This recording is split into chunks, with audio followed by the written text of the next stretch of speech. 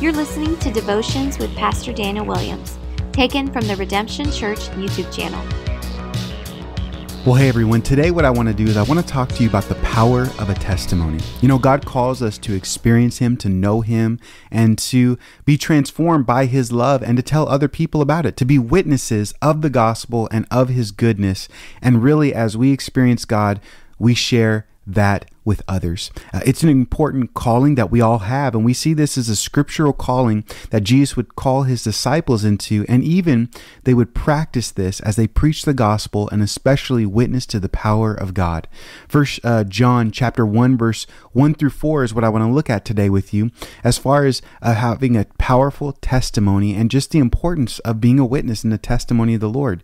The Apostle John says this, "That which was from the beginning, which we have heard, which we have now seen with our own eyes, which have looked upon and have touched with our own hands, concerning the word of life, the life that was made manifest, and we have seen it and testified to it and proclaimed to you the eternal life, which was with the Father and was made manifest to us. That which we have seen and heard we proclaim also to you, so that you too may have fellowship with us. And indeed our fellowship is with the Father and with His Son, Jesus Christ, and we are writing these things so that our joy may be complete." You know, John in this letter, the whole letter of First John, he's really testifying to a group of people, the church, what it's like to experience God. Because he was transformed. He was changed by God. He was testifying of Jesus and giving a picture of the love of God. In verses 1 through 2, he's like, listen, from the beginning, we've heard it, we've seen it, we've touched, we've looked with our own eyes concerning the word of life. That's another way of saying concerning Jesus, who is life, that Jesus manifested the God's love to us, and we've seen it, and we can proclaim it to you, and you can have eternal life. And he just goes on and on and on about this, a powerful witness and what God has done in his life. And you see, we have to understand that John was the apostle or disciple of Jesus. He didn't start that way. He started actually as a fisherman. He was the son of Zebedee and a brother of James, who had been called to Jesus in Matthew chapter 4. He walked though, and he talked, and he learned from Jesus. And Jesus would actually call him friend, all of the disciples friends in John chapter 13. You see, John would see Jesus live a perfect life. He would see the healings, the miracles, the preaching of the kingdom of God. And John saw Jesus actually predict his own death, burial, and resurrection, that said Jesus would die and rise again 3 days later. He would be sent by Jesus to tell others about this good news. He was handpicked by the Lord and experienced the Lord in these real ways. And so basically John is saying in these first few verses, in many words, it's all real. The gospel of Jesus, this good news is real. The person of Jesus is real. The death, burial, resurrection, it's all real. I want you guys to know I've experienced this. I've been changed. And this is powerful. Like a testimony, a witness, these things are powerful, guys. This is what God has called us to do. You know, I'm reminded, it's sort of silly, but it's so true. When I want to go on a date with Laura, my wife, to a new place, what the first thing I do is I look at reviews. I look at Yelp or TripAdvisory, and I read the reviews. Hey, is the food good? What did other people experience? What do they like? Even I know this because people check out the reviews of our church and they listen to messages. And by the time they come, they're like, yes, I already know you. Like, people do this. They want to experience, hey, is this thing real? Is it good? Oftentimes, my wife and I not only love to eat, but we love to travel. And so I'll find myself being lost in video vlogs on YouTube of researching new places to go, where to go, what to experience, what it's like. What am I doing? I'm relying on a testimony or a witness, someone else's experience, to find out. And this is why the resurrection is so amazing to the gospel and our faith, because there are many people that have experienced Jesus and been transformed and changed, and even firsthand accounts. When Jesus died, he rose again. In 1 Corinthians chapter 15, verse 5 through 6, it said that Jesus appeared to Cephas, but then he also appeared to the 12. He appeared to more than 500 brothers at one time, the text says, but yet they fell asleep. They died. They weren't around, but John was still around. See, when First John was actually written many years later after Jesus ascended to the Father, it was around, scholars say, 90 AD. And so John now wasn't a young man. He wasn't a disciple. He was apostle, and he was sort of an older elder brother in the faith. He was the father of faith, in fact. And so he was one of the disciples now that was still alive. He was still alive. This is significant and this is important because history tells us that the apostles were all witnesses, but John was one of the few people that didn't have a horrible death. At the time that he was writing, he was probably one of the last disciples to live.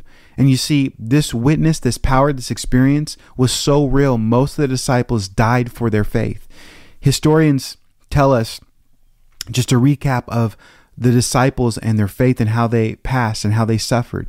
James, the son of Zebedee, John's brother, he was executed by Herod at around 44 AD. Acts 12:2 tells us. The rest of the accounts of the disciples or the apostles, historians tell us, scholars tell us accounts. Like Peter, it was sort of known or told that he was crucified, but he wanted to be crucified upside down at his request because he didn't feel worthy to die in the same manner as the Lord. Andrew, he preached, would go to Asia Minor, sort of modern day Turkey and Greece, where it was said that he was also crucified. Thomas, well, he was probably most active in the area of East Syria, and tradition has him preaching as far as east of India. He died when he was pierced through spears of soldiers. Philip, he was believed to go to North Africa and then Asia Minor, where he actually converted the wife of a Roman leader that was high in the day, and in retaliation, that leader had Philip arrested and cruelly put him to death. Matthew ministered in Persia and Ethiopia, and it was said that he was actually stabbed to death. Bartholomew, well, he was a widespread missionary, and he traveled a lot and met his death as a martyr for the gospel as well. James ministered in Syria, and the Jewish historian Josephus actually reported that he was stoned and then clubbed to death. The story goes for Simon the Zealot that he was actually ministering in Persia and was killed after refusing to sacrifice to the sun god. Matthias was the apostle chosen to replace Judas, and tradition sends him to Syria with Andrew, and both burned to death. Now, why do I say that? I don't want to be morbid and terrible about all these people dying, but that's how powerful a witness is. That's how strong their faith was, that these things were real. And John, at this time when he's writing 1 John, he was one of the few left. And he wanted to make sure that we knew, guys, it's real. He was passing his faith on to the next generation. He was testifying in the goodness of God. And we should be doing the same thing, passing on our faith to the next generation. Wait, I trusted God in this situation. He's been faithful. He's been good. John is telling other believers that Jesus now is the King, He's Savior, He's Lord, and this is a powerful witness. When you testify of what God has done, He is a powerful witness. He uses you as a powerful witness to direct others to follow Him. And John, he would say, listen, it's not just a whole bunch of facts. Jesus is real and He touched my life. John would also call himself many times the beloved. John the beloved by God. He would give this name to himself, this nickname, the disciple whom Jesus loved, in John chapter 13. Because John was testifying of the truth not only of Jesus and the life of Jesus, but the grace of Jesus, that He was full of truth and grace. He came, and that's true, but He also loved. John will write in John 13, Jesus, he would say that no greater love is this than one laid down his life. And he experienced this love as Jesus was washing his feet. John 15:3 says, greater love there is no one this, that someone laid down his life for his friends. And John had experienced Jesus as a friend. He was transformed by God. He was loved by God. For the love of Christ controls us, Paul would say. You see, when you experience who God is and the love of God, you want other people to know about it. And so in verse 3 and 4 of this text, he says, so which we have seen and we have heard, we now proclaim also to you, so that you too may have fellowship with us. And indeed, our fellowship is with the Father and with His Son, Jesus Christ. And we are writing these things so that our joy may be complete. John was a witness, and he was a messenger to proclaim this good news. And what a beautiful thing for our faith, that we can witness and experience God and His love and His truth, and then we're told to send that out and be a messenger of this God that is real, that is true. John wanted others to know Jesus and experience his transforming life in him. And so, you know what he did?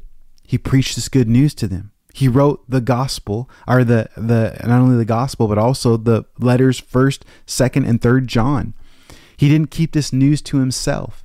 And I think this is important for us today, that we need to understand when we experience God and the love of God, other people need to hear it. And God wants us to preach good news to other people.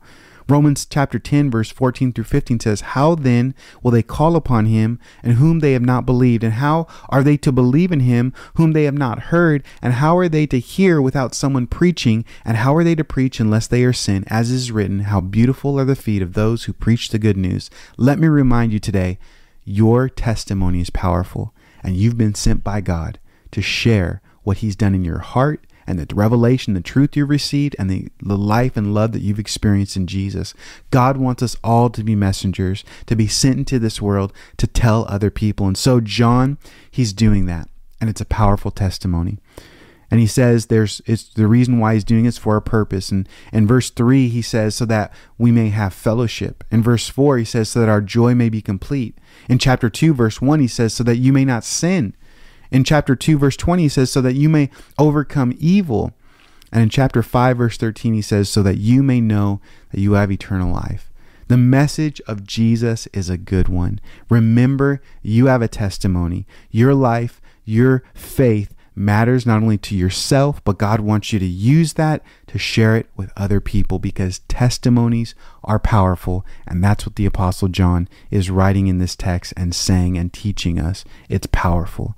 So guys, continue to seek and abide in Christ. And as you do so, and he changes and transforms your heart, testify of his goodness to others and know that he wants to use you. God bless you guys, and we'll see you in the next video.